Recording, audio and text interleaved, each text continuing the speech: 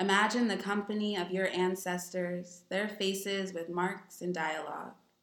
Practice speaking with them, listening, while forks scrape across plates. Forgive yourself for being distant longer than anticipated. Recognize a palm tree growing in the north still produces fresh coconut.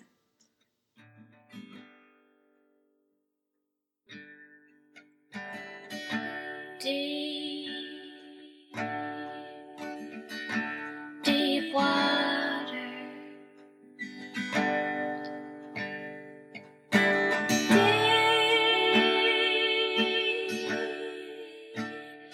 Deep water.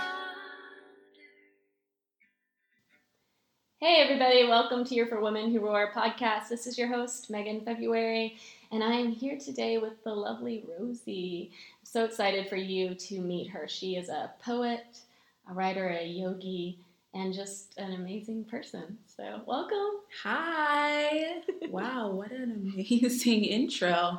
Thank you for having me. Yeah, you're so welcome. It's really cool to have you here, and it's been cool to get to know you, over the past, 2 months? 2 months, but it feels like a lifetime. I know. Yes. I love relationships like that when you meet kind of a kindred spirit, especially someone that, we have such a similar background with poetry and yoga. It's so magic. It's woven together. Mm-hmm. Yeah. Mm-hmm. I felt that pretty immediately, right when I met you in person. I was like, oh, you have such, a genuine presence about you. So. Oh, well, thank you. Mm-hmm. I will fully receive that. Yeah.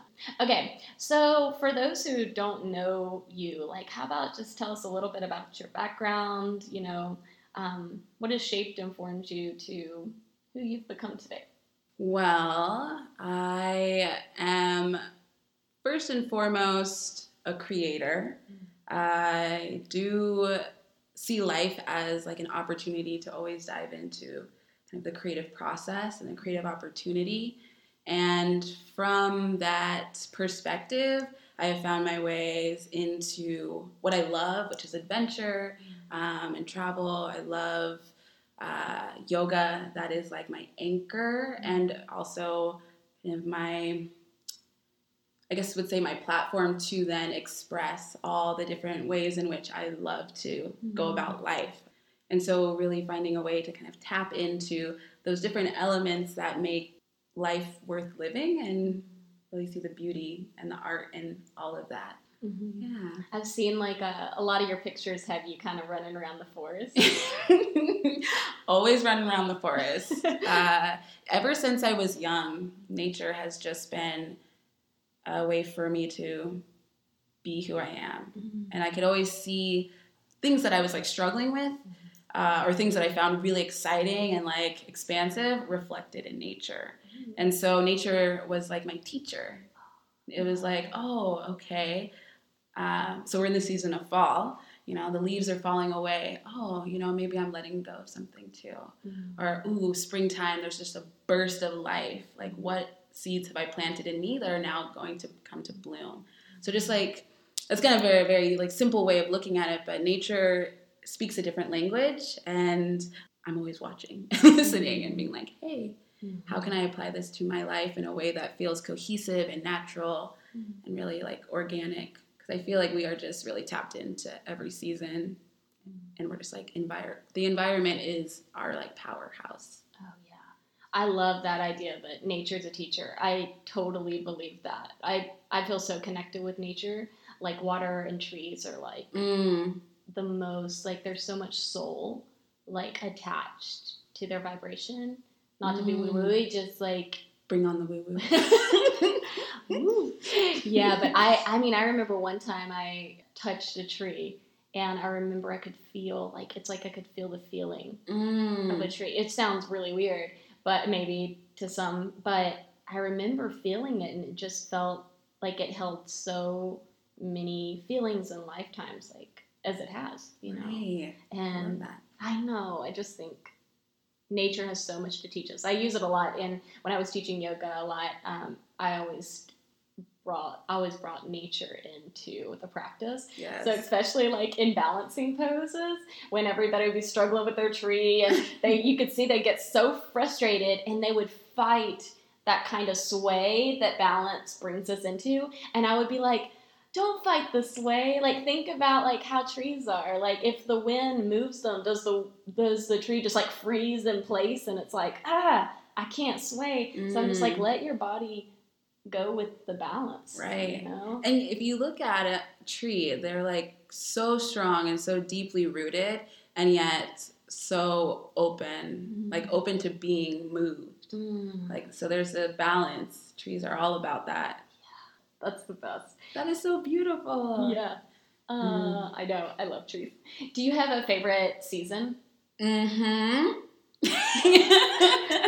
Well, I was born in the spring, so there is a lot of connection there. However, summertime, I'm a big fan of sunshine, especially in the Pacific Northwest, where we're like just calling it in all the time. Oh my God. So when the sun is out and about, I just feel, I can step into who I am. I'm like, I can just like wear less. Less is more. It's easier to dress. So good. And just, be in like the warmth and be in the adventure and be in the play. But there's something about every season that, again, it just asks you to like step up and see what's offered. So I used to be really against winter. You live in the wrong place. I know. Well, because that goes into like where I was born, being from the Caribbean. I think it's just like that's natural. It's like that is like a natural part of who I am, connected to the warmth. And so growing up here, it was really hard, and I struggled with like seasonal depression. Every time winter rolled around, like my body just shifted. And it was like I would get tense, I would get sad, because I was fighting the cold. And it was like that for a really long time until one year, I think I was probably like 16, and I was just fed up with myself of being like, why do I get like this every winter? Like, it can't be like this for the rest of my life. And so like my therapy was like, all right, so what can I do to welcome this change? And I was like, well, I could get a better jacket. That might be a good start. I don't have to be cold all the time. I don't have to be cold all the time. But I could also put myself outside. I could put myself in the element and welcome it. And so that was a really cathartic experience, to be so resistant to the cold and then just be like, you know what? I'm going to take a step into it and see what happens. And I found that I was able to like soften and not be so tense. And when I would soften, I would stay warm. I would just like place myself out there, check on like what is going on outside during this time, and it actually helped. It was healing. And now I like welcome all of the seasons that come to play. I love how that translates to every area of your life. Like, it's not just about literal weather. It really plays into that whole metaphor that the more you fight, the more strenuous life is, the harder life is. But when you kind of, as you said, soften, your body just allows itself to kind of unfold. Yeah, it's true. And who knew nature would teach us in all of its many ways? Oh, such a teacher. Such a teacher.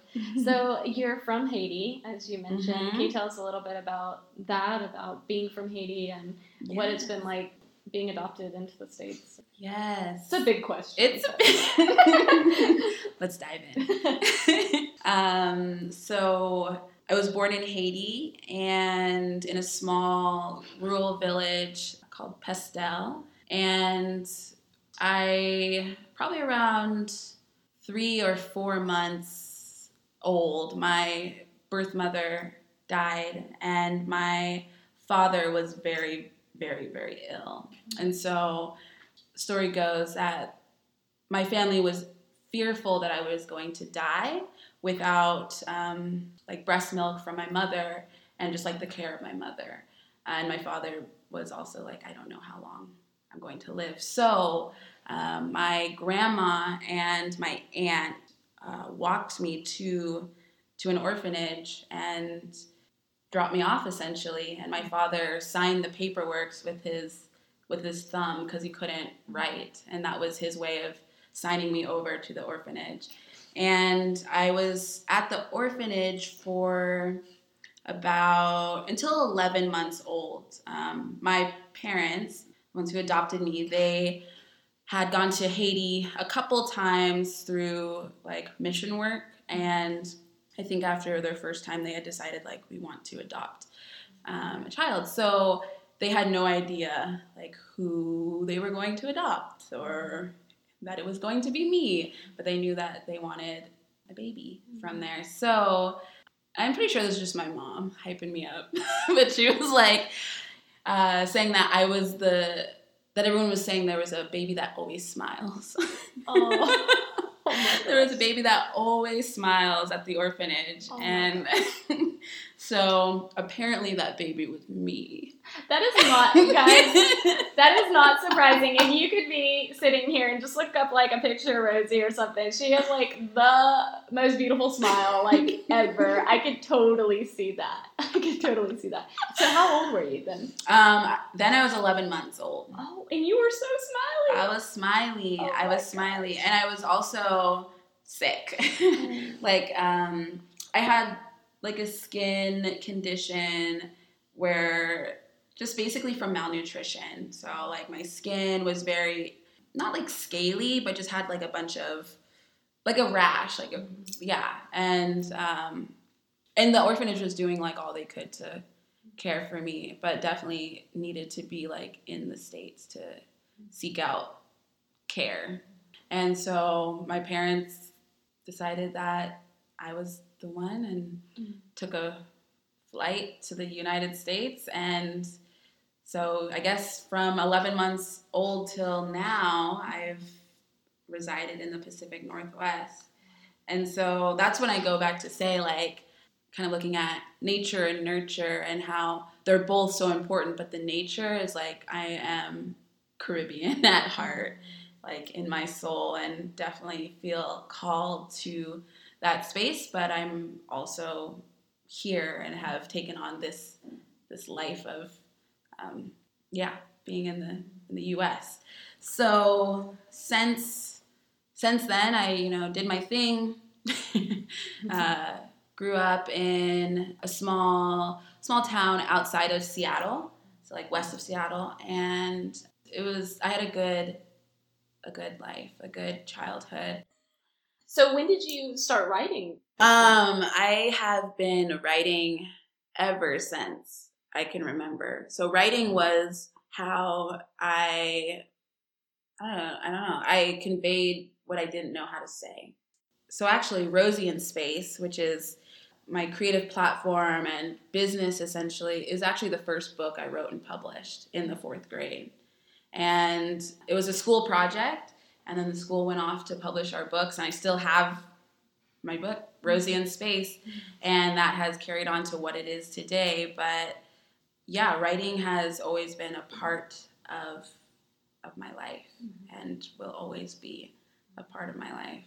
And I guess poetry I took on the form of poetry like only recently, only within like the last 6 years, I would say. So you have your debut book, Sustenance, which is like beautiful. Friends, definitely check it out. We'll have it in the notes on this podcast so you can get your own Rosie book. It's really lovely. I'd love to have you read just a few poems for us, if you're down. I'd love to. Cool. Sustenance was a labor of love that I wrote. Some poems were written before and some poems were written after meeting my birth family for the first time in Haiti. And a lot of this work was really to come and understand the process of going through that, but also just like the process of my life in general, and allowing for that experience to actually be felt and received fully, and whatever was coming up, I knew needed to come up because I couldn't just keep it in any longer. So, adoption. From the root, acceptance will be waiting in the garden, ready to harvest. Hidden under vine and leaf, under warm sun, you must dig. Watch your magic with humility and hard work. Approaching older years will make this more difficult, so experience while you are young. Whatever is planted grows with you. Take your findings inside. Water yourself as if fruit or vegetable. Prepare a meal. Sit at the table. Choose slowly. Imagine the company of your ancestors, their faces with marks and dialogue. Practice speaking with them, listening, while forks scrape across plates. Forgive yourself for being distant longer than anticipated. Recognize a palm tree growing in the north still produces fresh coconut. That's beautiful. You know, it sounds kind of like a letter. Like almost like either I would imagine a letter being to yourself, like a younger you, or to someone else. I have never thought of it like that. Wow. Yeah. I was like seeing it being written like a handwritten letter, almost like dear blah blah, you know. And I was like, oh, this is a beautiful letter. Thank you. Shall I read another? Please. Let the vines grow over. I remember laying each brick, building you out, securing me in security. These walls protect me from ever getting out, you from ever getting in. The cement of the past seals so quick. Why did I let it dry without considering an open garden would be much more appealing in its place? And that one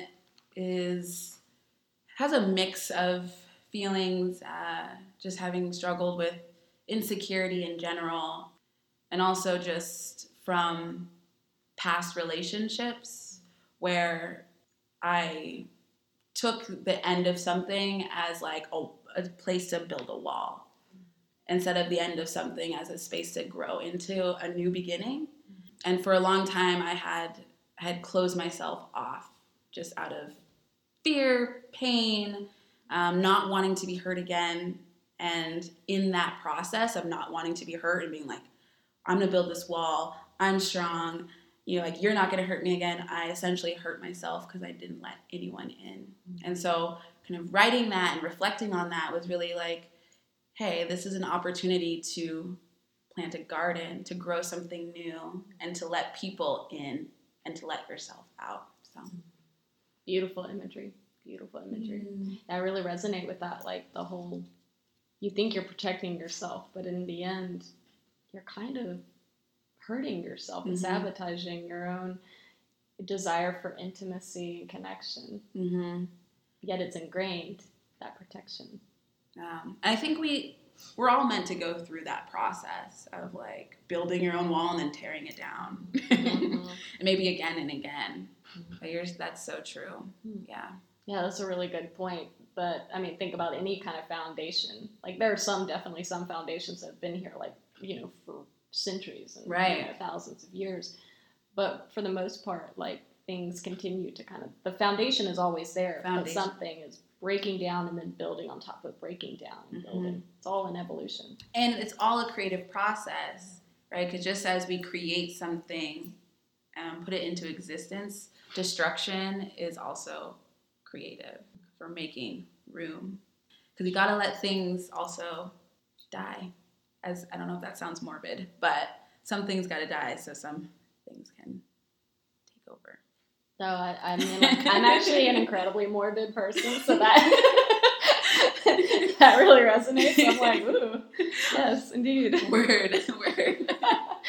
People always think we're both like this. We're like super smiley, but we're also artists, so it probably means we're like deep like that too. Yeah. So Love it. That's awesome. So you've mentioned the creative process quite a bit. What has that been like for you? How do you kind of... Does hot mess, does that work? Yes. Yeah, the creative process it depends on the work I'm doing too. I've noticed that. I definitely get into like this tunnel vision of once I see the path, I'm like, all right, I can like see the path in the future or like the end goal, which is, it's always going to change, but like the idea, how about that? I see the idea and then I work to like backtrack and meet myself where I'm at now. And then I'm like, okay, what steps do I need to take to move forward? And so in the beginning, I feel like I'm way more loose. I'm like, oh yeah, the ideas are just marinating. We got time. And then like once I am involved, once I'm full on like committed to this project, nothing's going to stop me. Nothing. Yes. No roadblock will stop me. No obstacle will stop me.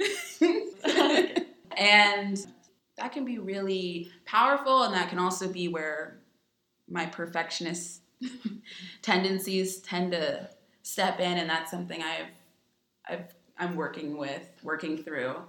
But yeah, I feel like I've always been in a way of like I can make this happen, and just tapping into like resources and tapping into your friends and your network and being like, hey, can you help me if you need the help?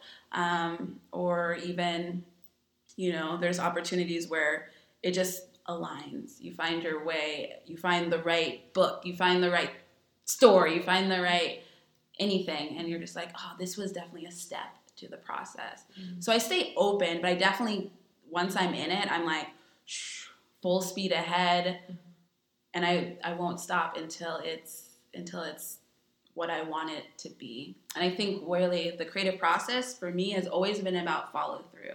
We have millions of ideas. Everyone has millions of ideas, but we don't see half of them because no one has been told it's okay to not have the whole idea figured out right away, but to take one step and then another. We think like, oh, I have this idea and it has to be like here right now, and it's a process. So the follow through is key. If you can follow through with an idea, maybe it takes a month, maybe it takes 6 months, a year, 10 years. But yeah, knowing that it will come through if you follow through. Oh man, that is so important. And I was going to ask you the question of like, what would you tell anyone that feels blocked? But that's so interesting because I'm like, that's a really good one. Is there anything else you would want to tell somebody that feels creatively blocked or maybe just insecure about their work on top of that? Yes. Because insecurity and doubt, those two definitely are part of the process. I would say maybe journal on why you feel that insecurity, and then also check in with yourself, like, who are you creating this for? So a lot of times I think we can get lost in this idea, like, I need to create so that other people like it. And like, if you create something and other people like it, woo, it's a party. Yeah. Like, celebrate that, receive that, you deserve that. But we also, as artists, need to remember, like, we are creating to move energy and move blockages in ourselves. So create what you like and love that process. And I feel like if you put something out that is from your heart and your truth, other people will also call to that. Mm-hmm. So 100% believe that. I know the times in my life where I've been the most unhappy was when I was trying to produce something for another, and it didn't even matter. It could have been some of my best work, but it wasn't. I would feel so insecure about it because it wasn't about me, versus the work that probably wasn't even recognized when it was done from my heart. I felt like something healed within me, because it wasn't about anyone. Now, I agree with that. People will be blessed by that authentic work because it was from a true place. True place. And you can feel it. Mm-hmm. You can feel it. Mm-hmm. And I am a believer in creativity, in art, and I just see the power in it. I wish we lived in a world that also saw that power and saw that by spilling your heart on paper or on a canvas or on a brick wall outside, or even in the ways in which you just go about your life, seeing the beauty, like just knowing that by engaging with art, by observation, you too are freeing up yourself to not be so rigid or defined by what society tells you is right. Like there's so much power and so much like awareness in the creative self. And yeah, I think creativity can heal the world. It can save the world. I believe that too. And I think especially when it's made so accessible to people, like, because I think so many feel like, well, I'm not an artist, or I'm not a writer, I'm not creative, I'm not good at this. But once you begin to open that kind of space where anyone can participate, get rid of the ego shit and just let what you need to flow from you. Right. You might be surprised. You might be surprised. You might be surprised. There's so many talented people in this world who might not necessarily identify as a creator, an artist, but I encourage them to kind of take that on and be like, hey, because it's intrinsic, it's in us, it's part of who we are. It's like in our genetics. We are made to make shit happen. Did you always identify as an artist or poet or writer? No. I always identified as me. And I was like, yeah, I think I do things creatively. But it wasn't until a good friend of mine was like, wow, you're such an artist. And I'm like, what? Huh? Me? And then I took that on. I was like, oh, okay, maybe I am. And I knew that I was a creative person, but I'd never been called an artist. I was like, yeah, I'm a fucking artist. Right? It empowered your gift. It empowered me. And then from that point on, I was like, you know what? Because that person essentially like tapped on my shoulder and was like, hey, I see you. And I was like, I want to also be a person that taps on other people's shoulders and is like, I see you. You can do that. You are that.